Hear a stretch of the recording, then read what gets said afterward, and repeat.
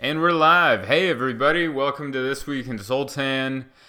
I don't know what episode this is. It's been a while since I put one of these out. But we're here. We're doing it. It's September 26th. It's the day after I put out White Lies, my newest comedy hour. It's hard to call it a special. Is it special? Every open micer in the world has a comedy special on YouTube. And then also some big name comedians have specials on YouTube, and then now me. So I feel like it's an hour. I think that's what it is. I think that's what I feel comfortable calling it. My brand new hour, White Lies, is out. I call it a special on the social medias just so people know what the hell I'm talking about. But is it special? Comedy specials were back in the day. I remember Rich Voss told me this once. I was working with him. And he goes, are these even special anymore? Everyone puts them out every 5 minutes on every streaming service. Back in the day, Richard Pryor would put one out every once in a while. Then you'd have Eddie Murphy and then like Dice and then Carlin. It was a special treat. And now it's an hour of YouTube and a million TikTok videos. I think that's where comedy specials are heading, by the way. I think in the next 10 years, putting out an entire hour might not be a thing. I think it's just going to be 50 to 60 1-minute clips that'll be on TikTok. I think that's what we're headed into. I mean, that was the hardest part of putting together White Lies, was the editing part, where then I chopped up a million pieces to put on Reels and TikTok, and I didn't do the thing that you thought I'd know. All right, the special was self-produced. Did it on my lonesome. I did it at the same place. I did Modern Mail, and I'm actually lying. I didn't do it on my lonesome. I hired a camera crew, a local production company. They brought 2 cameras. I brought my camera, and I also put my GoPro on stage. And then we very quickly found out that it was way too hard to color correct GoPro footage and my camera's footage to match their footage, so we got rid of 2 of the cameras, and we used their 2 angles, and while I was editing them, I realized the side camera just stopped, didn't upload into Premiere while I was editing my hour, and so for the last 30 minutes, it's just hard camera. And you know what? This is the worst promo for my comedy. I think I've just spent 3 minutes bashing on how my special is not special. It's an hour. And how all the editing and whatnot was a snafu. Listen, I'm proud of the material. I'm happy with the way it came out. I'm honored for the people that came out to watch me record it. Friends, family, people that call themselves fans, which is still hard for me to get used to, seeing that I did comedy for so long where nobody gave a flying hoot. But I'm pumped that it's out. It's getting good reception. I'm also an idiot. I'm going to go back to trashing the way I do. It's just easy for me to be negative. You know what else I did? I put my special out the same day that Andrew Schulz, the current king of comedy, especially on YouTube, just put his out. Andrew Schulz put his, I think his is called Infamous. I watched it last night. It was very funny. It was supposed to be out on like Amazon or something, and for some reason he bought it back, and then he decided to release it himself on something else, so he picked up some money, smart businessman. And then he put it out on YouTube today. Yesterday, the same day I put White Lies out. I didn't do my homework. And not just him, John Doerr. John Doerr, who's a hilarious comedian from Canada, I believe. He put his out through Helium. And that's my point. That goes back to the first thing I was saying. There's so many of these hours being put out now that I don't think they're that special. I think it's just part of what we do. And I'm honored people are watching it. I think so far I've had more views on White Lies than I did Modern Mail at this point, which is great. Hopefully that keeps going, but the landscape is different. I mean, a lot of people don't know this, but I put out Modern Mail because my record company wasn't going to put out the hour that I recorded. That's why Modern Mail is just a camera in the corner. It looks like it was shot on security footage. It's actually this camera. I didn't have all the settings dialed in, but it was just a camera in the corner, and I was mainly there for an audio recording, and my record company was taking a long time getting back to me on a release date. So I finally said, forget it. I'll just put it up on YouTube. The pandemic had just hit. The lockdown had happened for a week at that point. And I was like, why not put this up? And it started getting some views. And the algorithm took over, as well as people sharing it organically. And that was the backstory to that. But that was March of 2020.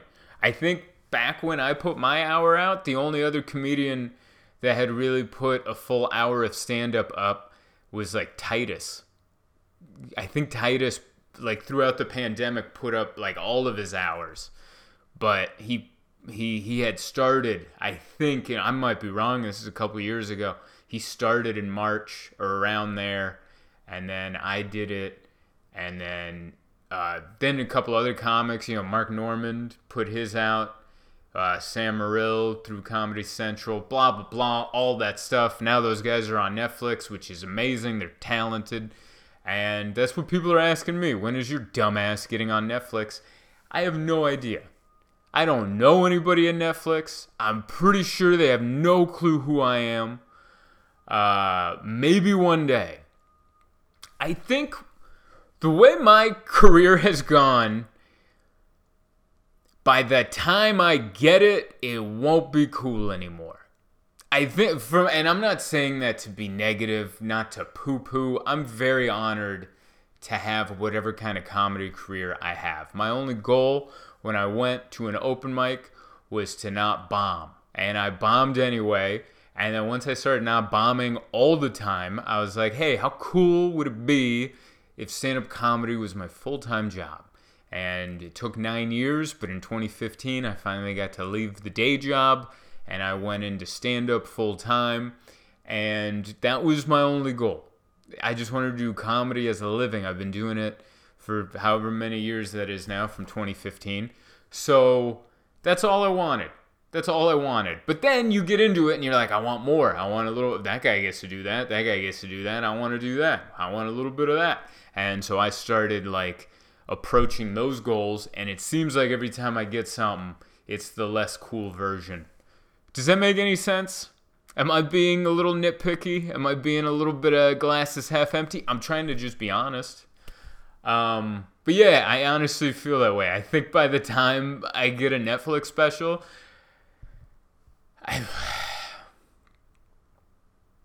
it won't, it's not gonna, it won't be anything. I don't know how to explain it. It'll be dead. It's so weird because it's all the same. You know what the difference is? Just the money they give you. That's the only difference. Because you can watch my special on the TV. If you got the YouTube app, you open that. And then you can watch my special on the same TV that you can watch Dave Chappelle on Netflix. But it's the other icon, and then it doesn't go dun-dun right before I come out.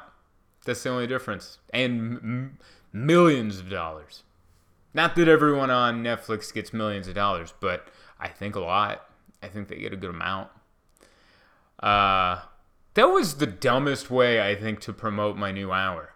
And we're 9 minutes in. Listen, folks, I very much appreciate you guys watching White Lies. I hope you enjoy it, and share it, and subscribe to my channel, and buy tickets to see me live so I can work on this new hour.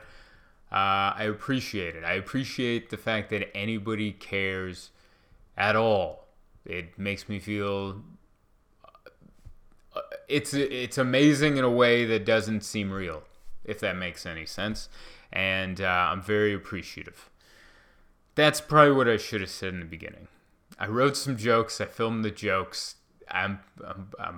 It's always hard for me to say I'm proud of it, but I am proud of it, and I hope you enjoy it. And thank you. That's all I should have said. I don't know why it took me 9 minutes of bashing the work that I've done to get to that, but that's me. That's me, you know? That's my cross to bear. So, yeah, watch it. Leave a comment. If you do leave a comment that's negative, I'll delete it. I'm not, you know those people that will leave it? I'm not that. I'll delete it. I take pride in deleting a bad comment. Someone left a comment. Thankfully, there haven't been too many. I think there was like, off of White Lies, I think I've only deleted one comment. One guy was like, your mother was right. You shouldn't have done comedy. I haven't laughed once. And I just hit the trash can button, and he deleted his bad It's like I erased him from the world. I just Jeffrey Dahmered him, and he's gone now. I love it. I love censorship as long as I am the one that gets to do it. I don't want anyone to censor me, and I don't want like someone else to censor somebody else, but I want to censor people that I don't like on my thing. I love it. I get it. I totally get why dictators censor. I totally get why Kim Jong-un and the guy in China and Putin and all the people that censor. I get it. I get it. It's nice. You're in a position, you hear what people say about you, and then you just go delete. And then they I don't know where their comment goes, but I feel better, you know, I silence somebody. That sounds so evil. Once again, I'm not for censorship. I think what they're doing in all the countries where censorship happens, or when a platform does censorship, I'm not a fan of it. I'm just saying I like it. I like that kind of power. It makes you feel good. You know what it's like? It's like it's like there's a heckler at a comedy club, and you go back and forth with him, and no matter how well your comebacks are, he's just drunk and keeps coming. And then eventually the comedy club security picks him up and walks him out. That's what that feels like. It's amazing. I'm all for censorship as long as I'm the one doing the censorship. Which that comes to the other comments that I get. I've gotten so many comments about my speech and the way I talk. I got a comment on Twitter. Well, let's start with the weird one. I got a comment. Well, they're all weird, but you know what I mean. I got one on YouTube. Okay, yeah, this was an hour ago on White Lies. Okay, what is going on with the jaw? Speech impairment? I'm not knowing. And there's another one. Did Zoltan have a stroke? And then the one on TikTok. Just in case you're wondering if I read the comments, I'm sure after I just went on a diatribe about how I delete comments I don't appreciate, you guys are like, yeah, you definitely read the comments. What was the one? It was over here. No, it's this one.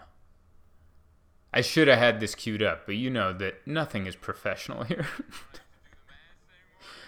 This person wrote, I like how your mouth moves to construct human words. And then they added an eye emoji, a lip emoji, and another eye emoji. I'm going to read that again. I like how your mouth moves to construct human words. And under that, someone wrote, that might be the weirdest TikTok comment I've ever seen. And I agree. I've never read that. I've read so many that think I'm either on some sort of drugs, or I've had or I'm drunk, or what else? Speech impediment, some kind of something.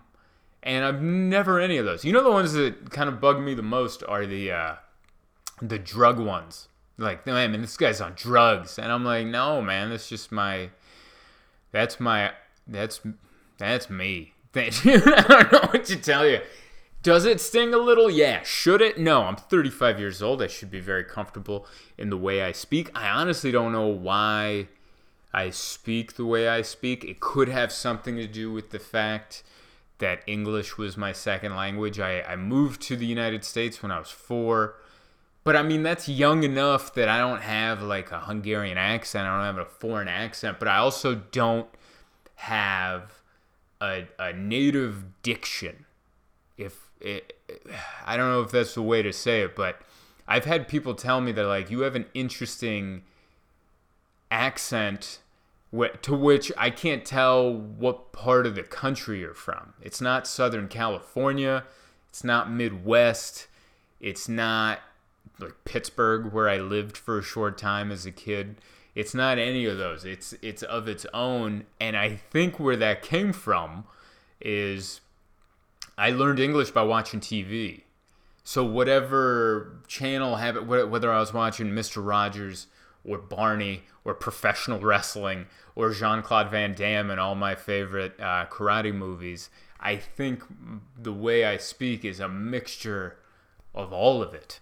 And that's where it comes from. I don't know where the slur comes from. Maybe that's just my Hungarian mouth as a child trying to understand and speak English words. I don't know. But I'm also... those comments I don't delete because I don't think they're necessarily mean. It would have been mean if that guy was like... his jokes sound like he had a stroke. He's just saying I talk like I have a stroke, which is less offensive. If he thought my jokes felt like they were written by a brain injury, that I would delete. I'd come in hard. My index fingers on both hands would fight each other over who gets to delete it first. That's exactly, number one on censorship. Definitely. So those have been the fun comments I've gotten on White Lies. I very much appreciate all the support. Other than getting ready for the release of the hour and cutting up endless amounts of TikTok clips, I've just been doing the same thing I've always been doing. I've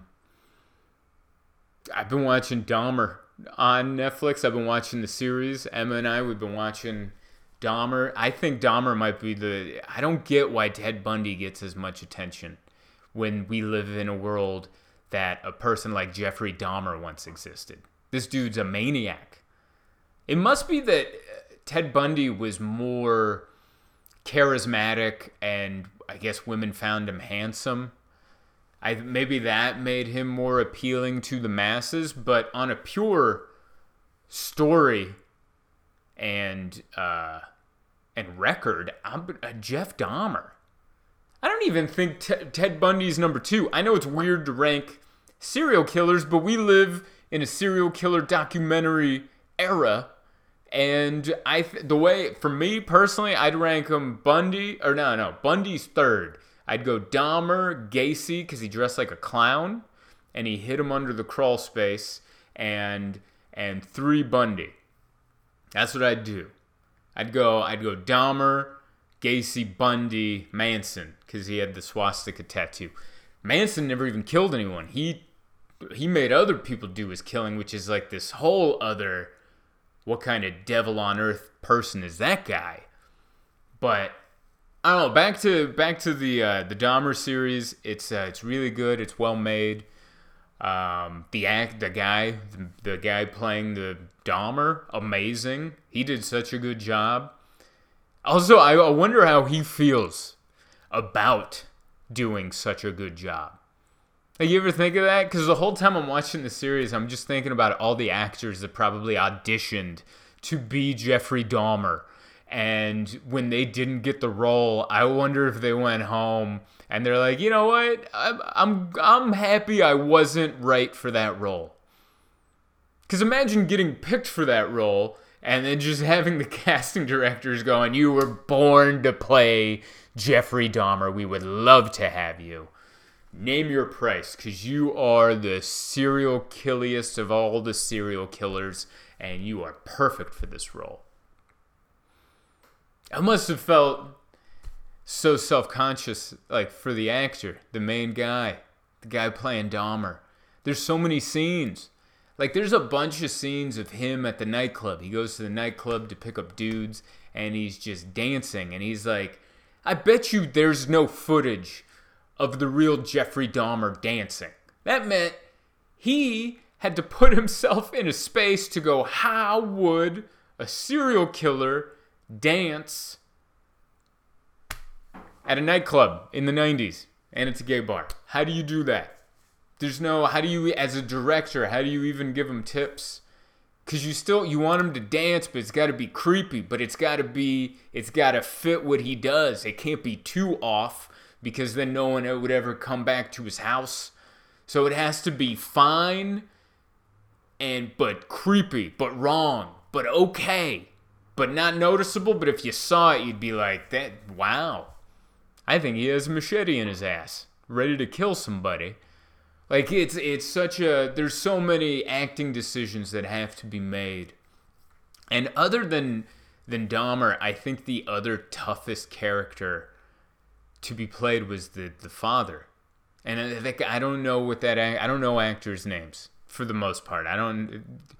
The guy playing Dahmer's dad is the dad from Step Brothers. Okay? That's how I know him. The Will Ferrell other guy, Dr. Steve Brule. I told you I don't know actors' names. Will Ferrell and Dr. Steve Brule. They were Step Brothers. The dad from that is the dad in Dahmer, and he's great. He did such a great job. He played this classic kind of dad from back in the day, where he had an anger problem, kept all his feelings in. He had a broken marriage. He knew his kid was weird, but he still tried to connect with him.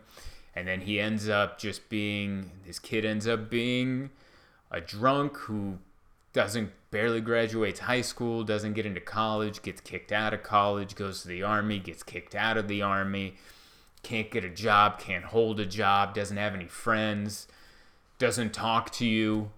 Like, he doesn't, and you just feel his father's frustration. And then at the end, when he finds out everything that his son has done and how many lives he's destroyed and how many families he's damaged forever, he just has this moment where he finally just breaks down. Not to spoil the entire show for you. You could imagine that, like, once a father finds out their son is a serial killer, they're not, doing cartwheels and going, well, time to go golfing. Like, he definitely had a reaction to it. I'm not spoiling any of this for you. If you watch it, it's really just living that experience. And the actress, I know her name, Niecy Nash, because I was a big fan of Reno 911. This is the first time I've ever seen her in, like, a serious role. She plays Dahmer's next-door neighbor. And she's great. You're just likable, strong. I don't know when I became a critic, by the way. I don't know when I became a film critic where I'm, like, critiquing people's acting. Everyone killed it on this show. I think they did an amazing job. But yeah, the neighbor, Glenda, she did amazing. The whole show is amazing. It's horrifying. Don't watch it at night. That's what Emma and I were doing. We were watching it at night and then trying to go to sleep. We made that mistake 3 nights in a row, and then all 3 nights we had to go, no, let's watch half an episode of 90 Day Fiancé as a palate cleanser so that we don't fall asleep with horrific nightmares. You gotta be, you gotta be in the right state of mind for that. You can't just be all willy-nilly, watch an hour of murder, gruesome murder, and then just waft off to Never Ever Neverland. I'm trying to say Sleep, not Michael Jackson's Ranch. But yeah, it was a great series. And I don't know if you're allowed to say this. Of course you can. Of course you can say this. Great soundtrack. I wanted to tweet that, but I just didn't know if that would be taken the right way. That the Dahmer series had an amazing soundtrack. Like, if this was the 90s, I would go to Sam Goody and buy the Dahmer soundtrack. It was great, early 90s, late 80s. Dance music. Like, good dance music. Like, that's the era of dance music I came in on. Because I remember in the early 90s, the first tape my mom and I bought, my mom just got her driver's license. And she's like, we need tunes for the road. So we went to Walmart and we picked up Jock Jams, Volume 1. which I think Jock Jams came out after whatever these songs were in Dahmer, but it's that same category, that same genre of just like CNC Music Factory and that style. And I felt like I was watching this movie. It's so creepy because I'm watching this series about murder, but every time they would play a song in my head, I'm back in that little Nissan coupe riding shotgun with my mom as we're like listening to Tootsie Roll. You know? It was the odd things that make you reminiscent of things that totally have nothing to do with murder. That's how it goes. Totally recommend the Dahmer series. Let me tell you some tour dates. I should have done this in the beginning of the episode, but I totally forgot. I'm on tour, and this weekend I'm in Glendale, Arizona at Stir Crazy Comedy Club. Portsmouth or Newport, Rhode Island. I think the venue's in Portsmouth, Rhode Island, but it says Newport. I don't know. I'm doing 2 shows in Portsmouth. Then I'm in Boston. Boston on October 7th. We're running low on tickets on that, so buy that. Renton, Washington. Tampa, I'm going back to Side Splitters. We sold out a Tuesday night there back in January. They're having me back for the whole weekend, November 25th through the 27th. They're tasking me with trying to sell out 6 shows. I don't think we can do it, but we can try.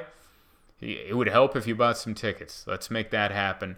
And then later in December, Kansas City, Missouri, at the Comedy Club of Kansas City. And Christmas, the 23rd and 24th, La Jolla Comedy Store. I get to be in town and perform at the Comedy Store. How wonderful is that? And then I'm working on a bunch of dates for 2023. So, I don't know. All around good stuff. I don't know what else I want to tell you. I think that was it. I think I told you everything. White Lies is out. Please watch it, share it, subscribe to my YouTube channel. Send me money on Venmo. Huh? I'm kidding. You don't have to. But if you will, I won't reject it. Other than that, have a great week.